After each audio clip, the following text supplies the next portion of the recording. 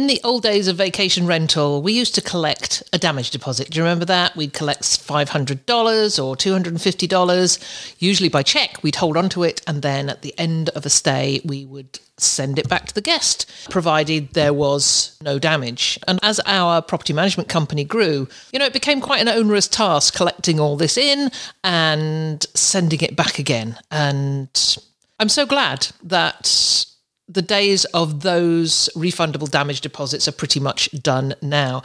And today I'm talking to Leo Walton from Superhog to talk about all the alternatives when it comes to collecting damage or security deposit, and looking at things like damage waivers and how we actually deal with disputes altogether. So this is a great conversation you need to listen to, and I'll see you on the other side. This is the Vacation Rental Success Podcast, keeping you up to date with news, views, information and resources on this rapidly changing short-term rental business. I'm your host, Heather Bayer, and with 25 years of experience in this industry, I'm making sure you know what's hot, what's not, what's new, and what will help make your business a success.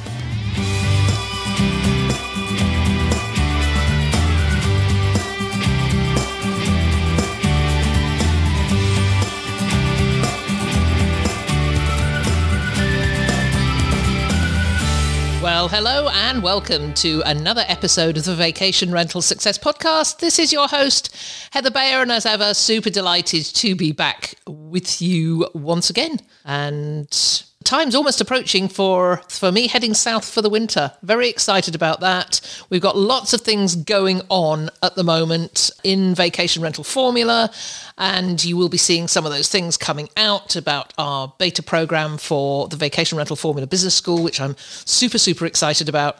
That is keeping me super busy. Now that I'm not running a property management company, I say this every week, but I had a great 19 years, and I am very happy that, it passed on into really good hands, and they just had an amazing summer without me, pretty much. Actually made me realize how the effort that we put into making that changeover of company management pretty seamless without the principals being involved on the other side, after the sale. And I know I've said we were still involved to a certain degree over the summer, but because we'd spent a lot of time making sure that we had a general manager in place, it made everything so much easier for us because we didn't have to work as hard, and also for the new owners as they had inherited a staff that knew exactly what to do. And this summer has not been free of issues. There's been a lot of things happening in properties. There was damage to furniture, damage to barbecues. Yeah, the things that happen when you've got a property management company and you've got 160 properties, things are going to happen. Not everything is going to go smoothly. And, the 80-20 rule usually applies, that 80% of what happens occurs in 20% of the properties, etc. And 20% of our guests cause 80% of our problems. It's the way it works. And they have handled those extremely well. We instigated what we called our accidental damage protection plan a number of years ago, probably about 10 years ago now, and that has worked really, really well. I know that this is not possible in some states. You can't call it insurance. We don't call it insurance. We call it a damage protection plan. But what that means is we collect a certain amount of money from the guests that goes into a fund. And if some damage occurs or if an owner makes a complaint, even if we feel the complaint is not justified, sometimes it's good to just go with the flow, reduce the amount of communication that's going to go backwards and forwards from guest and owner, and simply pay out the owner for the damage they claim has happened, whether we feel it's justified or not. You have to be very careful with that, or else, it's this operant conditioning. You almost reinforce the notion that it's okay to make a complaint about every guest that comes in and claim for some damage because they're going to be paid for it. So you have to be very, very careful how you onboard your new owners in particular to make them understand how this works, and that it's not a pot for dipping into each time an appliance gets tired and old, or they want to replace something. This happened to us many, many years ago, probably about 15, 16 years ago. And we took on a new owner, and she made a claim after the first guest. And I think it was for a blind that got damaged. And we were a little bit green at that time. And we simply said, yeah, no problem. Not quite sure who did the damage, but we'll pay out. And then every single week there was something else. And it became that, and I'm not mentioning the owner's surname, but let's say it was Smith, and we just called it the Smith effect. And we would see that happening sometimes in other new owners when they got their first payback for something that was perhaps damaged by a guest, and we didn't feel that it was the cost of doing business. So we had to alter our procedures and systems over time. And one of the things we did was this very solid education of our owners that we do in the onboarding process. That's a topic of another conversation, owner onboarding. I think we will do that relatively soon, and I'm sure it will be touched on then. So I talked to Sharon Mitchie from Cottages to Castles of Sanibel a couple of weeks ago, and we were talking about damage and how she handles damage. So I was very interested to take that one stage further and explore how we as independent owners and property managers handle these things. How do we start with doing the screening to prevent the issues perhaps happening in the first place? And then how do we deal with the whole issue of damage deposits and insurance, etc.? So I am so pleased to welcome to the podcast today Leo Walton from Superhog. And Superhog provides what they call intelligent guest screening, automatic damage protection and simplified deposit management. So you're going to find this a really interesting conversation if these issues are ever at the front of your mind. Let's move straight on over to my discussion with Leo Walton.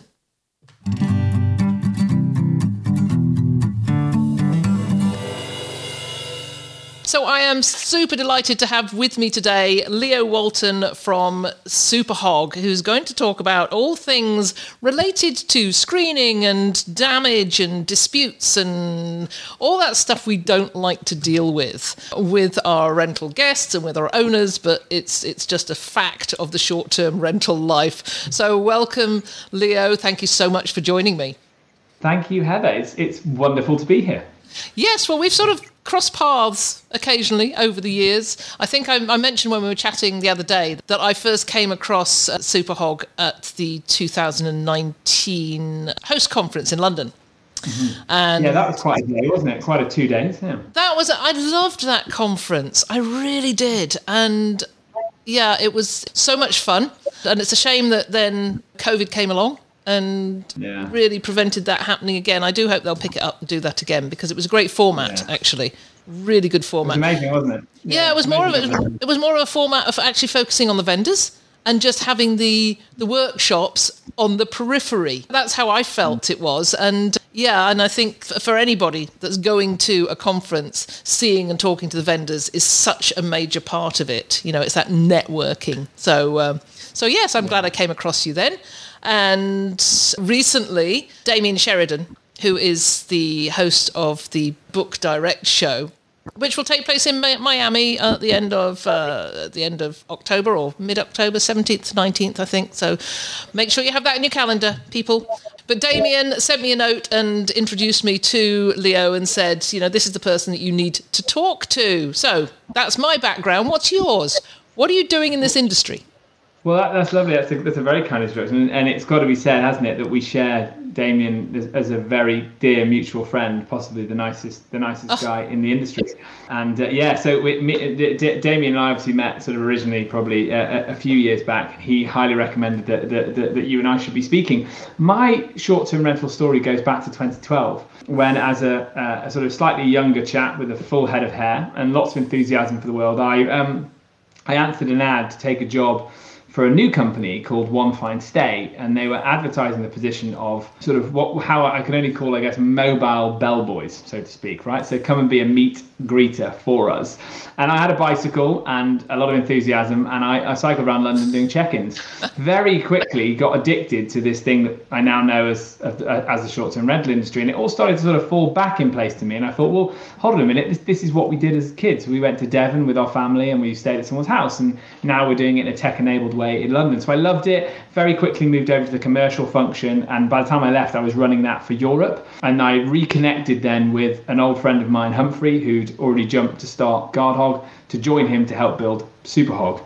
And we've been plugging away at that now for 5 or 6 years, and around the time we'd have been meeting you at Host 2019, we were launching Superhog as a guest screening and risk management tool for the first time. And our background really was insurance, and so we were building out the kind of risk management tech guest experience part of Superhog. And then the world fell apart in some ways, and we sort of moved online, pivoted, focused a lot on America, and 2-3 years later, here we are, tremendous growth and a lot of lessons learned. And we wouldn't have had the business we have today if it wasn't for COVID, and it made us work in certain ways that have proved really, really effective for us. So the business that you were introduced to in 2019 at the Host conference is very different, in a very good way to the one you see today. Yeah, it was interesting because when I mentioned that, and you said, "Oh, you didn't take away any literature from the Host conference because everything's changed now." So true. So very true. I'm glad you mentioned screening. Screening is that one word that has been played around with for years in this business, and I know from running a property management company that screening, certainly way back in the early part of this century, was super important. We did screening. We asked people a ton of questions about why they were coming and who they were and are you actually who you are? Because you could do that then. You could do it, you had telephone numbers, you had email addresses, you could do everything over the phone. It was easy to connect with a guest. But with instant booking, screening's becoming increasingly challenging. How do we validate guests these days? I'll just give a little experience that my old company has had. This past weekend, there has been an incident, in a property that perhaps, if we've been able to follow the screening of old, may not have happened. And I'm sure this happens to people, all the time. And you see it on the forums and on the Facebook groups. Totally. It's a huge problem, and its roots are in, as you very wisely have said, the fact that we now move so much faster. So it's tech-enabled home sharing. That means that you can take bookings 24/7 from numerous channels from your own website, and gone are the days of sending out brochures to people and then them replying and saying, I'd love to come and stay for that 4th week in June, and then them staying that 4th week in June every year for 15 years, which is what we did in Devon. And by the 15th year, it'd be the same person that greeted us every single time, and they'd give us the keys and in we'd go. So quite a manageable level of risk, and obviously home sharing goes back thousands of years, but it would be a face-to-face transaction.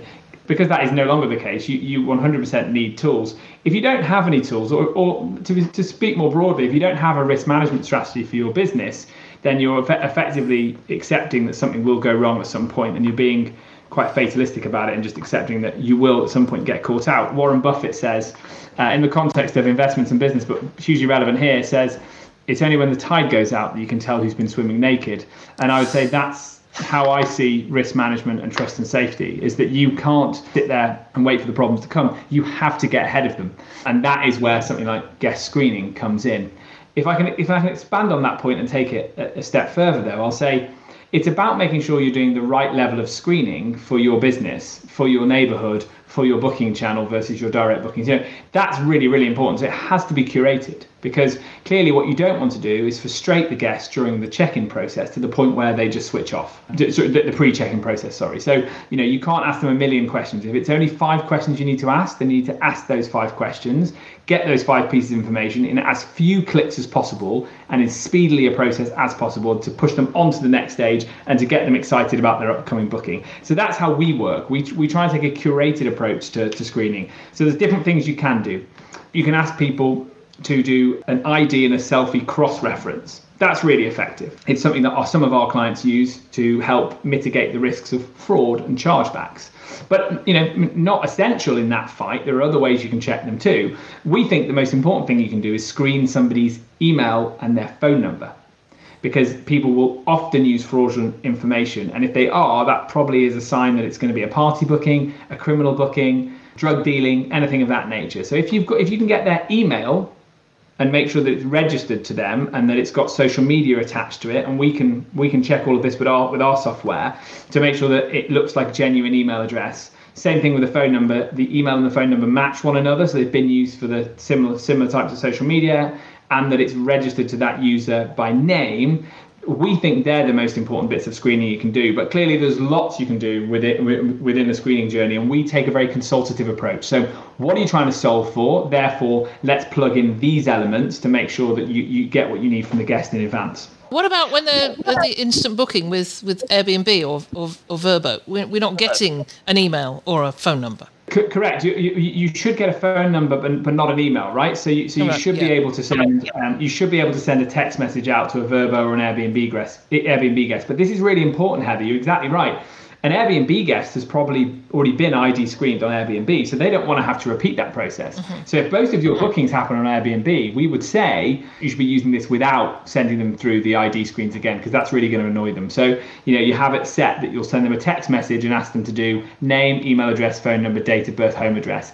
Someone like us can then do all of the checks we need to do to be able to say to you, look, the person is genuine. One of the most important checks we can do, whatever screening you want, is we can check the IP address that they're using to make sure that it doesn't flag up as being one that's been used for fraudulent activity somewhere else in the world, that it's not a proxy, all that important stuff. What about the differences between Europe and the US? Because I know when I've been to Europe and stayed in a vacation rental, they go through some fairly stringent procedures, collecting passport numbers and doing those checks, and I have no problem with that.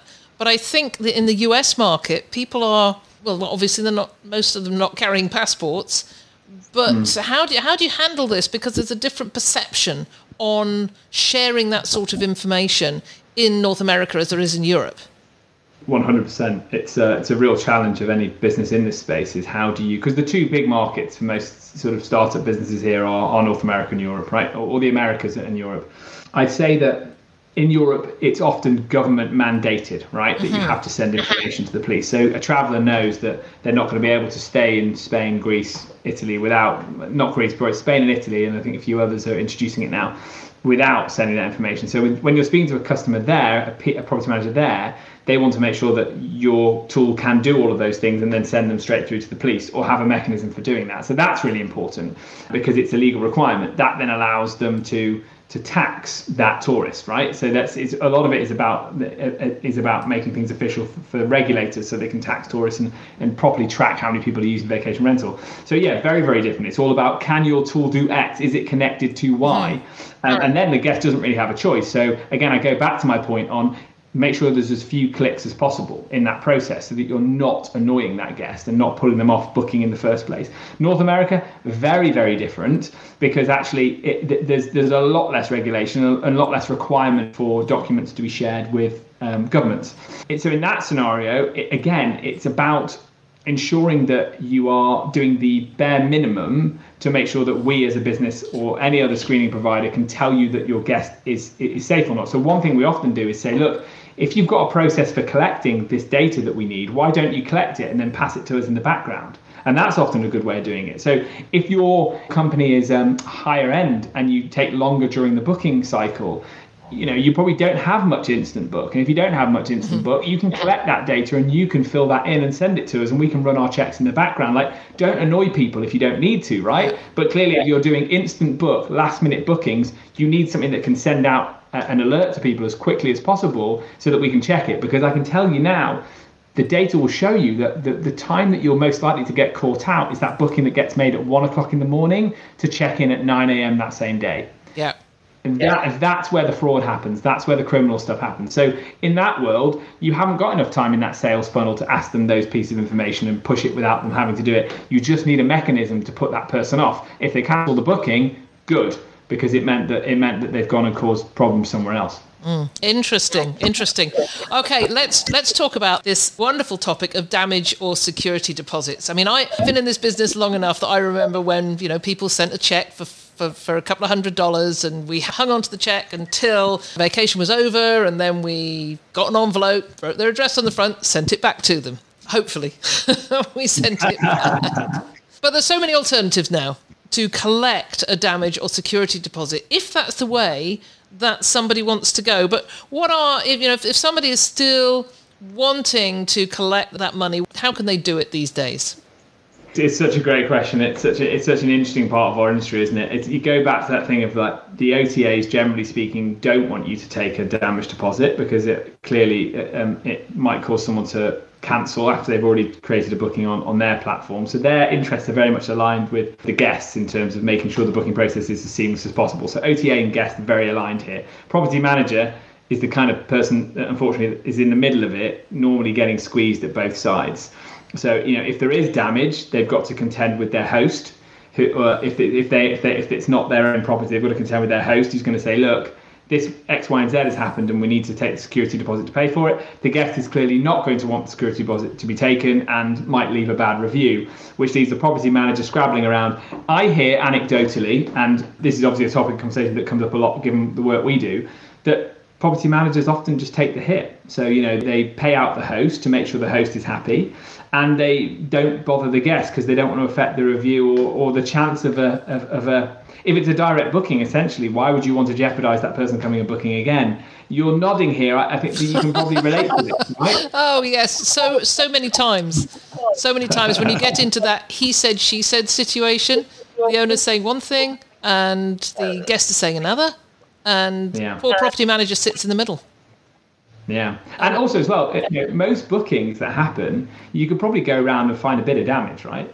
However small or large, especially if people travel with their lovely 11-month-old daughters who certainly have who are crawling everywhere and pulling things out of things and doing things. And the last vacation rental I stayed in, and by the way, this is completely fine to admit this because we emailed the host and we apologized and offered to pay for all of this, but we scratched a bed, moving a bed to make it more compatible with how we wanted to sleep in the room with our daughter, and then she pulled a bin off there was a bin that was attached to a cupboard, and she managed to. She's really strong. I was really impressed with her, actually. She managed to pull the cupboard off.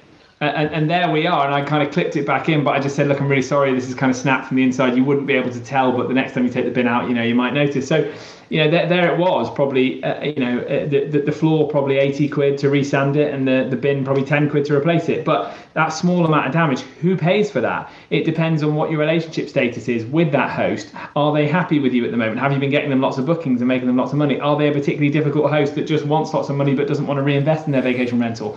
We know all these problems because it's what leads to things knocking on booking to booking to booking. The traditional security deposit is a method for doing that. Mm-hmm. Clearly, as a provider of trust and safety tools, we facilitate that. So if you want to take a security deposit, a damage deposit on Superhog, you can. What we advise them, what we promote, is that actually you should be taking a non-refundable damage waiver from guests. Pick the amount yourself. Go and do a calculation back. How many incidents of small damage have I had over the previous month? And I bet you, anecdotally, you go around to your team and they'll say, oh yeah, we actually paid for this, that and the other. And before you know it, it adds up. Also, how much admin time was taken up dealing with small damage? Because the hourly rate of your team is so important. Like, one thing I try and do as someone in this space is I always try and jot down where my time is actually being spent. And it's scary half the time because you think you're doing 90% of this and then it turns out you're only doing 10% of it, and 90% is mopping up things that actually are costing you money. So there's that calculation. It's how much are we paying and how much time is it taking from us. And then you know where you can pitch your non-refundable fee. So clearly you want to charge it so that you always make sure that you're not losing on it and you always have a bit of money left over at the end of the month. And for most property managers, that's something like $40 to $50 for $500 worth of damage waiver. You charge it to the guest and you put it in an escrow account and you keep it there so you're ready whenever those inevitable damages happen. And hey, if you've got some left over at the end of the year, have a Christmas party. and feel free to invite me. But inevitably, when you look at the admin time and the dealing with it, you kind of need to do this. And the guest is then happy because they pay it and they forget they've paid it. The host is happy because you're able to put the money in the pocket and sort it out very, very quickly for them. And speed is important here because you've probably got 4 or 5 more bookings coming in. So if you can just send in a contractor and quickly sand down that floor or replace that bin, it's not going to have a knock-on effect of giving you a bad review in future bookings, and your existing guest walks away and feels very happy about it. We started with a damage waiver about 15 years ago, I think, and we'd been to a VRMA conference, and I was talking to one of our competitors from Ontario who was at the same conference, and we sat down having coffee, and I said, "What's the best thing you've ever done for your business?" And he said, well, there are 2 things actually. He said one was employing a law student each summer to deal with the issues so he didn't have to, and he said the second thing was collecting a damage waiver. And he said at that time it was $49 a week and $7 a day. And he said we then get to the point where we don't have to be arguing with anybody. We can make that decision. We've got that fund there. And he said it's amazing how quickly it builds up. And it did build up very quickly over time. But then, of course, we had 100 plus properties, so it's going in lots of bookings, so it's going to do that. A little bit different when you've only got 1 or 2 properties.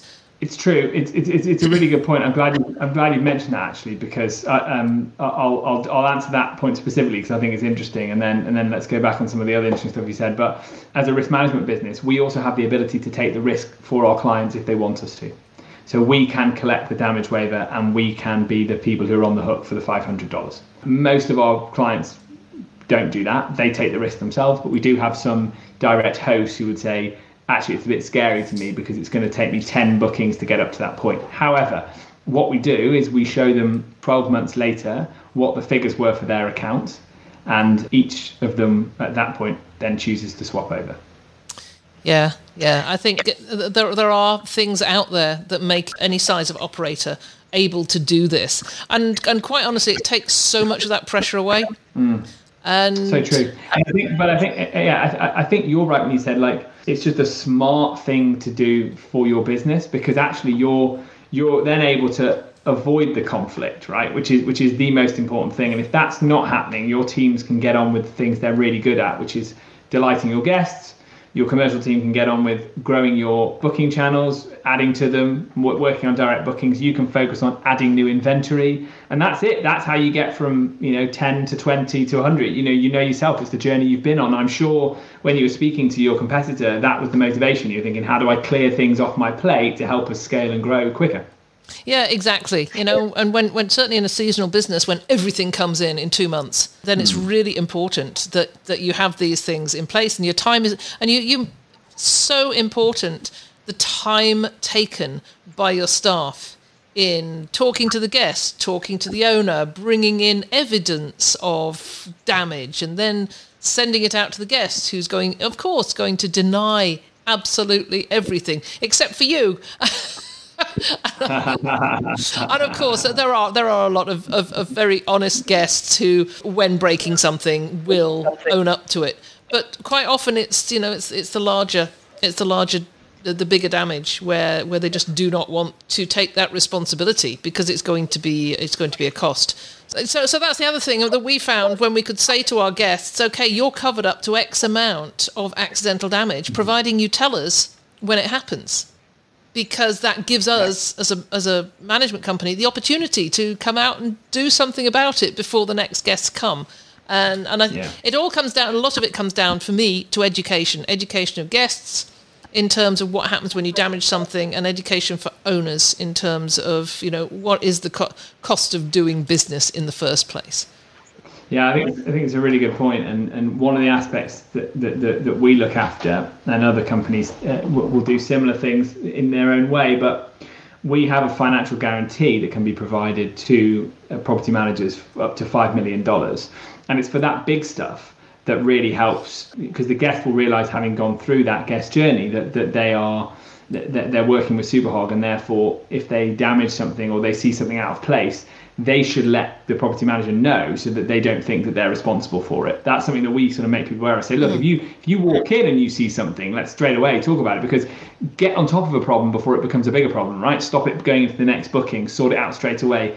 We'll realise that actually it turns out it was the cleaner that knocked it on their way out and they didn't realise, something of that nature. Because it is super important, but also having that guarantee against the name means that Superhog can reach out to guests for you. And because we're a neutral arbitrator in this and we have the name behind us, we're able to get guests to pay for their damages. And this is large damage, by the way. So this is $500 to $5 million, in that range. We're able to get guests to pay for their damages 50% of the time, 50. Wow.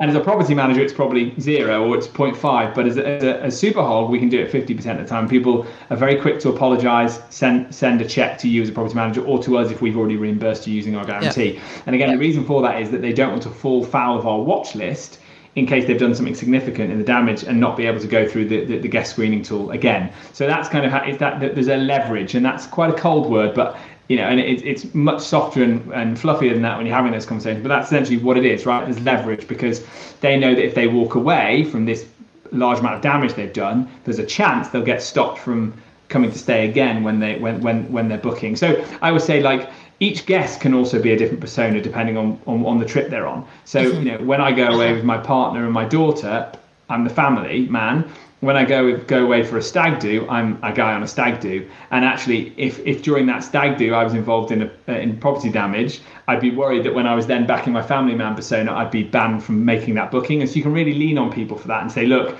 you might fall foul of the Superhog watch list and not be able to book somewhere else in the world. What a tragedy that would be. Therefore, you should probably pay for the party that you have. That's very interesting to hear. I actually hadn't thought about that aspect of it, and it just makes so much sense. Let's talk about chargebacks, because these are on the rise, and I see it on the Facebook groups and other areas where people are networking out there talking about this stuff, and there's a rise in the amount of discussion about chargebacks, because apparently it's really easy to do. If a guest is not having a fun time, or they've heard about it on a Reddit thread that this is the way to get your money back, they're going to push through that chargeback. So what can people do to prevent them happening so frequently? Yeah, I think you've really summarised the problem incredibly well. So in truth, the answer is they're not completely unavoidable. They will pop up from time to time, but there's lots you can do to limit and reduce the impact they'll have and get ahead of them. Yeah, I think it's fair to say we'd all agree as experts in the space and operators in the space that the credit card company is too ready to charge back a guest without investigating it.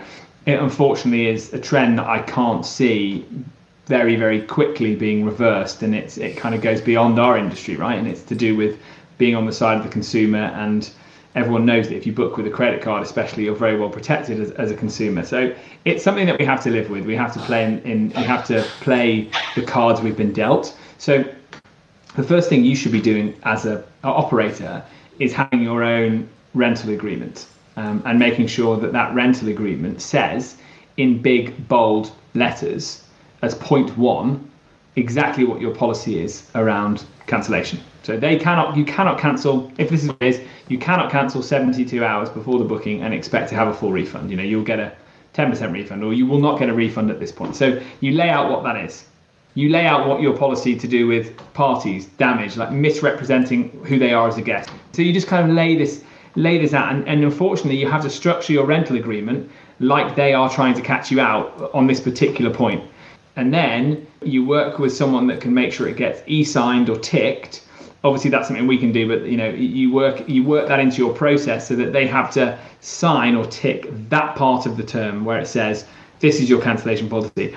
And that starts to kind of get rid of some of that what we would class as friendly fraud. So the friendly fraud would be someone saying, yeah, I was there, but this happened, and so I demand a refund. So you might also want to put in there what your service terms are. So if there's something that goes wrong during a booking, how quickly you'll rectify it.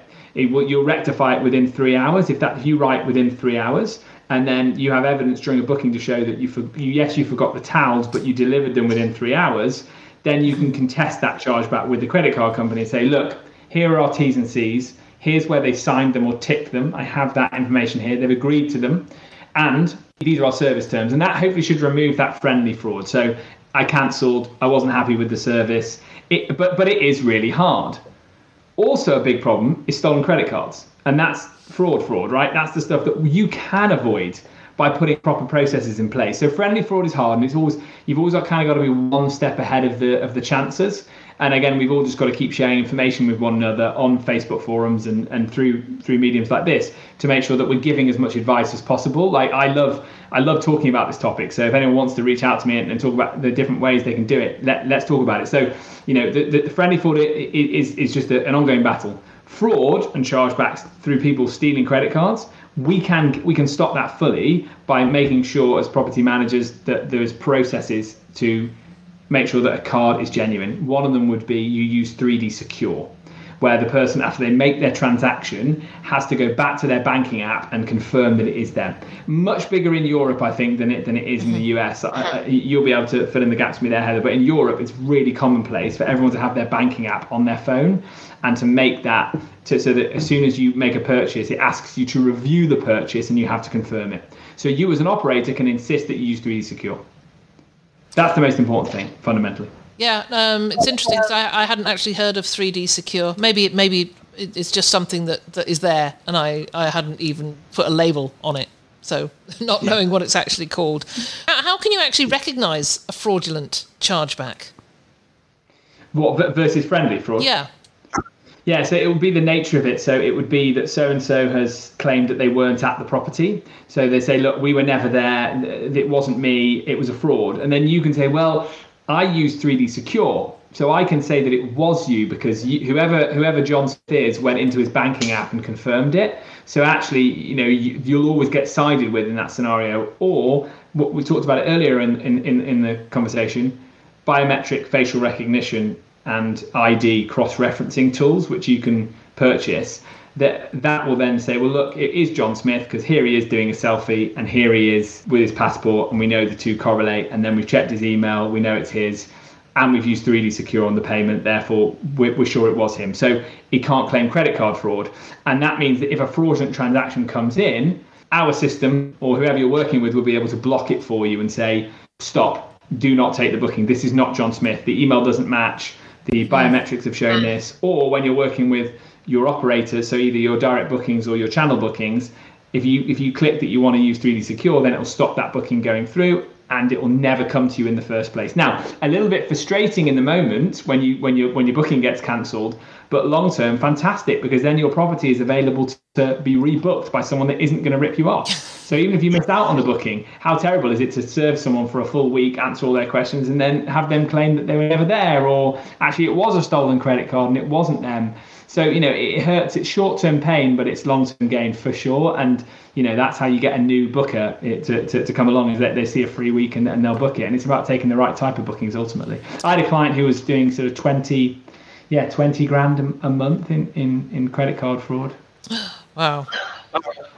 I recall, I'm not sure if I've got this absolutely right, but this was a number of years ago, and we got stung for around about $4,500 because a woman booked a property, and we asked for guest lists, and it had her name, her husband's name, and the kids on this guest list, and she paid with husband's credit card, and then it was a fairly last minute. And then after the stay, obviously when ex-husband got his credit card statement, he contacted us and said, look, my wife has used this fraudulently. And so he instituted the chargeback, got his money back, and we never recovered it from this guest. I mean, that's a really interesting one, isn't it? Because that so much of that must happen, right? Like still got access to joint accounts and card details and things like that. Yeah. Your digital footprint these days is such, isn't it, that if you're using your own laptop, you've probably got your bank details saved because it's easier the next time you make a purchase. So yeah, your home situation changes, and it's very easy to forget and keep yourself logged into particular devices. And then again, I can see why.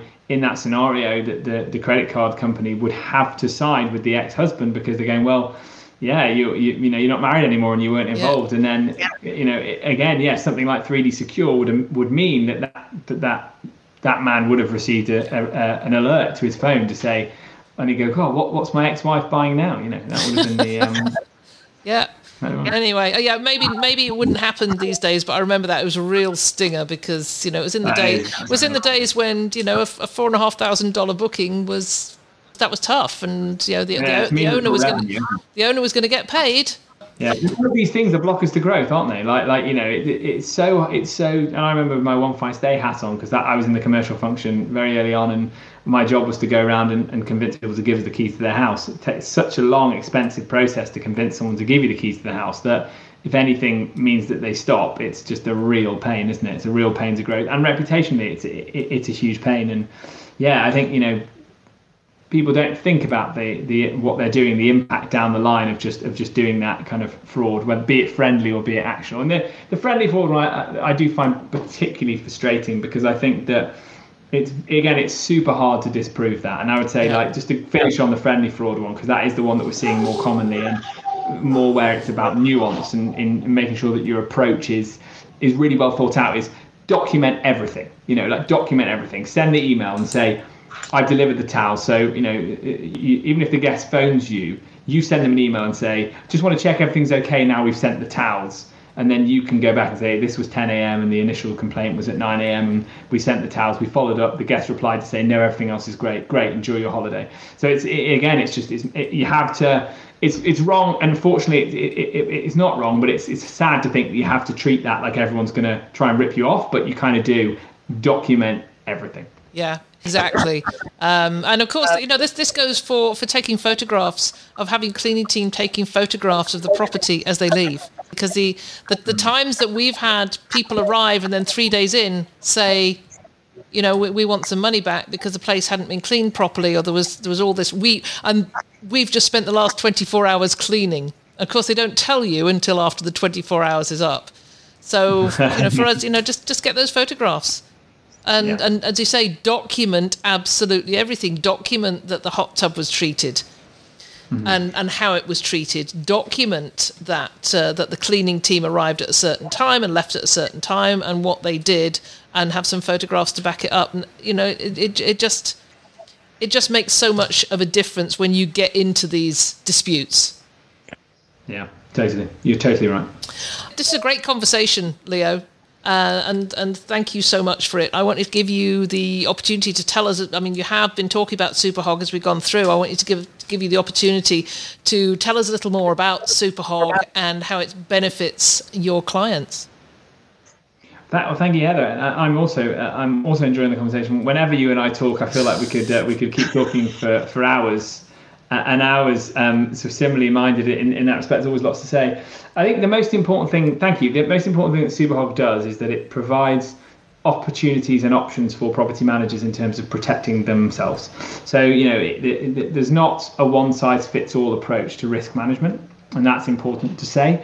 The type of properties you manage, the geography which those properties are in, and how many of those properties you have and how many staff members you have will all dictate how you need to act. You know, if you're a one-person operation and you're meeting everybody in the flesh and giving them keys, then it's a very different business to someone with 200 properties and 15 members of staff and using fully remote services to check in guests. So, you know, they have to take a tailored approach to risk management, and that's how Superhog starts. So any conversation you'll have with us will be, how can we, like, what's the problem you're trying to solve and how can we help? And then let's offer you suggestions of things we can help you get ahead of that you didn't even see as a problem. And that normally starts with us thinking about things in three ways. The first one is guest screening. The second is deposits and waivers. And the third is financial protection, the $5 million guarantee. And, you know, most of our clients are using us for all three, but some of us just have us screen their guests. So they want to know ahead of time that guest has not got activity previously with Superhog where they've done something wrong in a property, or that their details are not fraudulent, they've not been pulled from the internet, that the mobile phone and the email are registered to them, that the IP address is genuine and not a proxy one, and then some add ID and selfie cross-referencing onto that because it's useful for chargeback. So the screening element, really, really important, and you can't have the financial protection from Superhog unless you've done the screening, because the screening is what makes us confident that we can A, prevent serious stuff from happening in the first place, B, get money back from the guests when they have done something, and C, make sure the chances of it happening are so reduced that it's not an everyday occurrence, and when it happens we can pay you and compensate you. So yeah, that's the first one, the screening. The last one then, the financial protection, is clearly because our screening is so good, we can offer a $5 million guarantee against every single booking that comes through the Superhog system, and we do use that regularly, because remember, somebody might still leave a work surface with a hot pan. They might flood, but they might run a bath, fall asleep, flood the house. Things happen. You need a protection in case the guest does something to your property that nobody saw coming, or if they do something maliciously and deliberately because in the moment they've had a lot of alcohol and they're dancing on the table to Madonna. We've all been on those types of holidays, haven't we, Heather? So we all know that can happen for sure. I promise I haven't been on one of those for a while, but I definitely remember them. Or do I not? I probably don't remember them. That's the problem. But yes, so you need financial protection as well, because you can't always guarantee what's going to happen in a property. And then we talked about the waiver and the deposit. With a Superhog journey, you can either give your guests the option between paying a deposit and a waiver. If they choose the deposit, Superhog will keep that money for you and remit it to you if you ever report any damage to us. You've got up to 7 days after checkout to report that. And if they choose the waiver, we'll remit that to you minus a small handling fee. We kind of encourage people now more just to take a waiver, because it's the most sensible, pragmatic way of dealing with it, as we spoke about during the conversation. Either way, if you have both on as an option, about 85% of your guests will choose the waiver anyway, because it is just such a cleaner option for them. They don't have to have $500 on their card and they're not sure when they're getting it returned. So, that's it. So I'd say there's 3 reasons why you might come to us. It's screening, deposits, or financial protection. We can do all 3, or we can just screen for you and do the deposit stuff. And our motive is 100% is to make sure that we can prevent damage from happening, because that's what's going to mean lots of payouts, excessive admin, and hampering your growth as a property manager. What's going to speed you up is when these issues don't even reach your inbox and you can get on with the part of the job that you love. Yeah, thinking back, I think this would have been a brilliant service for us as a property management company. Sold it, of course. So we'll leave that to the new management to explore. But I love this. I love that you do have some concentration in North America now, because I think this is an area that was sadly lacking before. So yeah, it's great.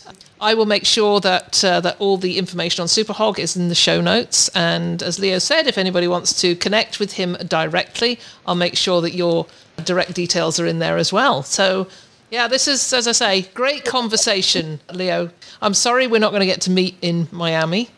I'm missing Porto. You're going to be at Antonio's conference in Porto. I would have loved to have been there. And I'm not going to VRMA, so we don't get to meet this year, but I'm sure we will at some point in the future.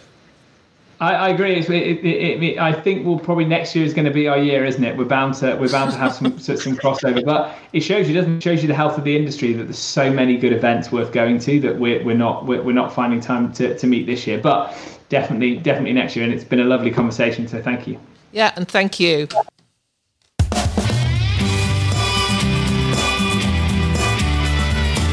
Thank you very much, Leo. That was a great discussion on all things pertaining to all that stuff that we have to deal with, but we don't think about a lot, hugely. We don't really want to think about it. We don't want to think about damage and how we deal with it, or getting the wrong people in, or having a fraudulent chargeback, etc.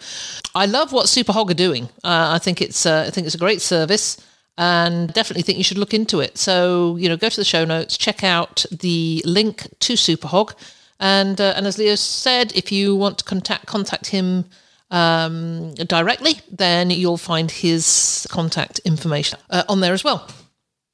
So that's it for another week. Amazing how quickly these weeks are moving past. I went out yesterday on recording, and I'm recording this early September, and there's pumpkins everywhere. Pumpkins all over the place. Just reminds us that, of course, Thanksgiving here in Canada is the first Monday. I think it's second Monday in October. So actually, yeah, maybe seeing the pumpkins is not so unusual because we are not far from Thanksgiving now. So I guess as soon as our Thanksgiving's over, then we get into Christmas. At least you guys in the US, hopefully wait until after your Thanksgiving at the end of November to get into the Christmas mode. So however, yes, time is moving on. I shall be heading off down to Alabama very soon. Anyone down in Alabama that would like to get together for coffee or lunch or whatever, just let me know. Let's do this thing. I was going to do this with so many people last year, but because of pressures of work and of course selling the company, it just took up so much of my time. This year I've got a ton more time. So if you're, around in Gulf Shores and Orange Beach, I would love to take you out for coffee. It would be my pleasure. Okay, let us wrap that up now and enjoy. Well, I'm sure you will be enjoying the rest of your day, and I will talk to you again next week. It's been a pleasure as ever being with you. If there's anything you'd like to comment on, then join the conversation on the show notes for the episode at vacationrentalformula.com. We'd love to hear from you, and I look forward to being with you again next week.